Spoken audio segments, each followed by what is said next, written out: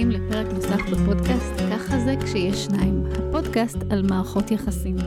אני קרן חדד-טאוב, יועצת זוגיות ופסיכותרפיסטית. הפעם אני רוצה לדבר על אני ואנחנו. איך אני הופך לאנחנו, מתי אני, מתי זה אנחנו. ומה המשמעויות של כל זה ותועלות, מחירים בהקשר של מערכות יחסים.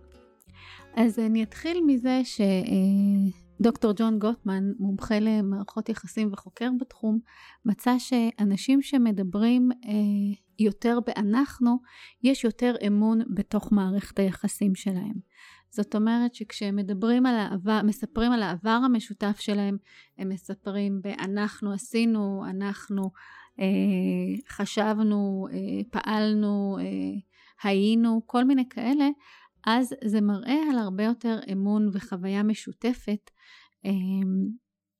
בתוך מערכת היחסים. עדיין יש משמעות מאוד מאוד גדולה למקום שלי, לעצמאות. אז איך אנחנו מיישבים את המרחב הזה בין האני לאנחנו? הרבה פעמים בקליניקה אני מוצאת שזוגות נתקעים בנקודה הזאת, דווקא בשאלה הזאת, האם זה, כמה אני יש בתוך מערכת היחסים הזאת, איפה אני לא נבלה, איך אני לא הולכת לאיבוד, איך אני לא נותנת יותר מדי מעצמי ומוותרת על העצמיות שלי בתוך מערכת היחסים. אז בוא ניקח למשל את תחום הפנאי ונחשוב עליו. ואני העליתי את הנקודות האלה בפרקים קודמים, אבל אני רוצה לחזור פה בהקשר הזה של מה זה אני ומה זה אנחנו בתוך מערכת היחסים. אז זה יכול להיות מצב שבו אחד מבני הזוג חושב שבילוי הוא רק בילוי זוגי. זה יכול להיות קטן כמו לצאת לבתי קפה, וזה יכול להיות גדול כמו חופשה בחול, ואצל כל זוג זה יבוא לידי ביטוי אחרת.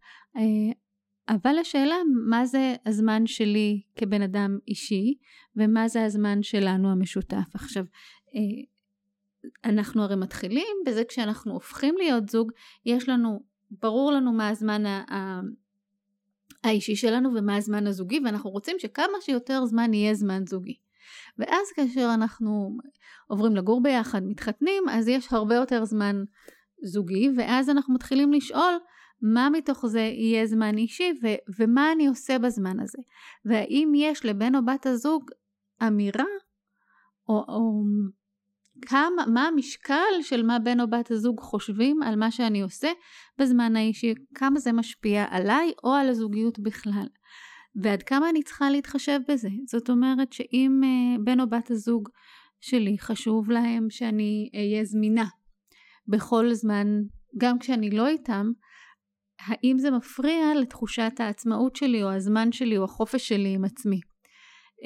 או האם בילויים מסוימים או בילוי עם אנשים מסוימים לא מתאים לבן או בת הזוג שלי, אז איך אני מתנהלת מול זה? זה יכול להיות גם בשאלה של אמון ונאמנות, אבל גם בשאלה ערכית של אני חושבת שזמן שהוא זמן שלא של עבודה או משפחה, צריך בהכרח להיות זמן זוגי משותף. זמן שאנחנו מבלים אותו ביחד, ולא זמן של כל אחד בנפרד.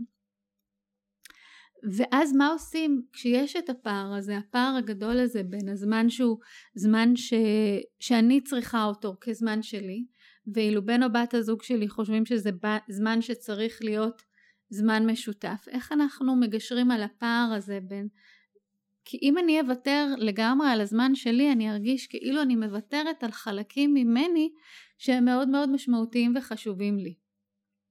דוגמה נוספת מצד אחר שעולה בקליניקה למשל, זה כאשר אחד מבני הזוג לא מסתדר עם משפחת המוצא של בן או בת הזוג השני. ואז אנחנו נמצאים במקום שבו היה נגיד בן הזוג רוצה להישאר בקשר עם משפחת המקור שלו, ובת הזוג לא מוצאת חן בעיניה, לא מסתדרת, לא עם חמותה ולא עם החם שלה, או לא עם גיסתיה, או גיסים, לא משנה, זה הרי יכול להיות גם הפוך, או בכל קונסטלציה אפשרית, זה יכול גם לבוא לידי ביטוי גם עם חברים, אבל לעתים עם משפחה זה יותר אינטנסיבי, כי הרבה פעמים משפחה זה משהו, קשרים מאוד מאוד ארוכים שלנו, ולא תמיד חברים זה ככה. ואז היה וזו משפחה שנפגשת באופן קבוע כל שישי נגיד, מה עושים עם זה? האם בן הזוג הולך לבד? האם הוא לא הולך כי בת הזוג לא הולכת? איך אנחנו מתנהלים סביב הדבר הזה? ואז אנחנו שואלים שוב, מה זה אני ומה זה אנחנו? אני אעלה את זה ויאתגר עוד יותר, ואדבר על מה קורה כאשר יש תינוק. כאשר נוסף ילד שאנחנו צריכים לטפל בו, ואז הזמן האישי עוד יותר מצטמצם, או כמעט הופך לנעלם, ואז אנחנו צריכים לחשוב איך אנחנו מתאמים את הזמן שלנו, כאשר יש גם תינוק שצריך לחשוב איך מטפלים בו ומה עושים עם זה. ולכן יותר ויותר זוגות מגיעים לקצה, שבו הם מרגישים שהם איבדו חלקים מעצמם, שלא באים לידי ביטוי בגלל הצורך בזמן של אנחנו, בגלל שאין יותר מדי זמן פנוי, כי בואו נודה באמת שבחברה שלנו אנחנו כל הזמן עמוסים ועסוקים ורצים מעיסוק לעיסוק, ואין לנו יותר מדי זמן שאנחנו יכולים לשחק איתו, אלא תמיד זה בא משהו על חשבון משהו, ואז אנחנו רוצים לדעת איך לגשת לדבר הזה. ופה אנחנו צריכים בעצם להתחיל מזה שכזוג אנחנו נקבע את הפגישה השבועית שלנו ונדון בנושא הזה. נגיד שאנחנו רוצים לשבת השבוע ולדבר על הזמן הפנוי שלנו ואיך אנחנו מחלקים אותו. מה חשוב לי בזמן פנוי, מה חשוב לך בזמן פנוי, ואיך אנחנו מאזנים את הצרכים שלנו. כי בזוגיות אנחנו צריכים לתת מקום לכל החלקים של כל אחד מאיתנו. וכאשר חלקים מתנגשים, זאת אומרת, כאשר אתה לוקח זמן לעצמך, ואותי זה מאוד מאוד מערער כי אני מרגישה בודדה, אז אנחנו צריכים לדון בזה. אני צריכה לבוא לנקודת המבט שלך, לפרספקטיבה שלך, להבין אותך, מה הצורך שלך בזמן הזה. כי הרבה פעמים, לא בהכרח, אבל הרבה פעמים אני אגיד לעצמי שאתה רוצה את הזמן לבד כי אתה צריך לנוח ממני, כי אתה לא רוצה להיות איתי. ואם אתה תסביר שצדדים אחרים שלך באים לידי ביטוי כשאתה לא איתי, לא בגלל שאתה לא רוצה להראות אותם, אלא פשוט זה חלקים אחרים שלך, אז אני לאט לאט ארגיש יותר ביטחון ואבין שאני יכולה לשחרר.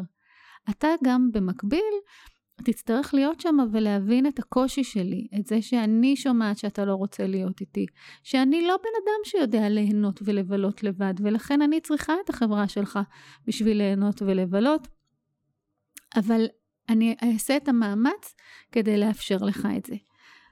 זה שיח אחד. שיח נוסף יכול להיות גם איזושהי קביעה של זמנים קבועים בשבוע שאנחנו מחליטים, או בשבוע או בחודש, זאת אומרת תלוי במינון של כל זוג בפני עצמו, לחשוב מהם הדברים שצריכים לעשות נגיד בבית, מהם מחויבויות לעבודה, ללימודים, למשפחה, במידה ויש ילדים לילדים, ואז מה שנשאר אנחנו חושבים ביחד איך אנחנו מחלקים אותו בין הזמן הזוגי שלנו לבין הזמן האישי, מתוך ידיעה שלכל אחד יש חשיבות לזמן משלו, גם אם אני לא יוצאת מהבית אלא אני את הזמן האישי שלי מבלה בתוך הבית, זו נקודה שבה אני יודעת שזה זמן שלי ואני יכולה לעשות בו מה שאני רוצה. אני רוצה להקשיב למוזיקה, לפודקאסטים, אני רוצה מה שאני רוצה לעשות, אבל זה אני, להבין שזה גם זמן אישי שלי, זה לא זמן שבו אני מנצלת אותו בשביל לעשות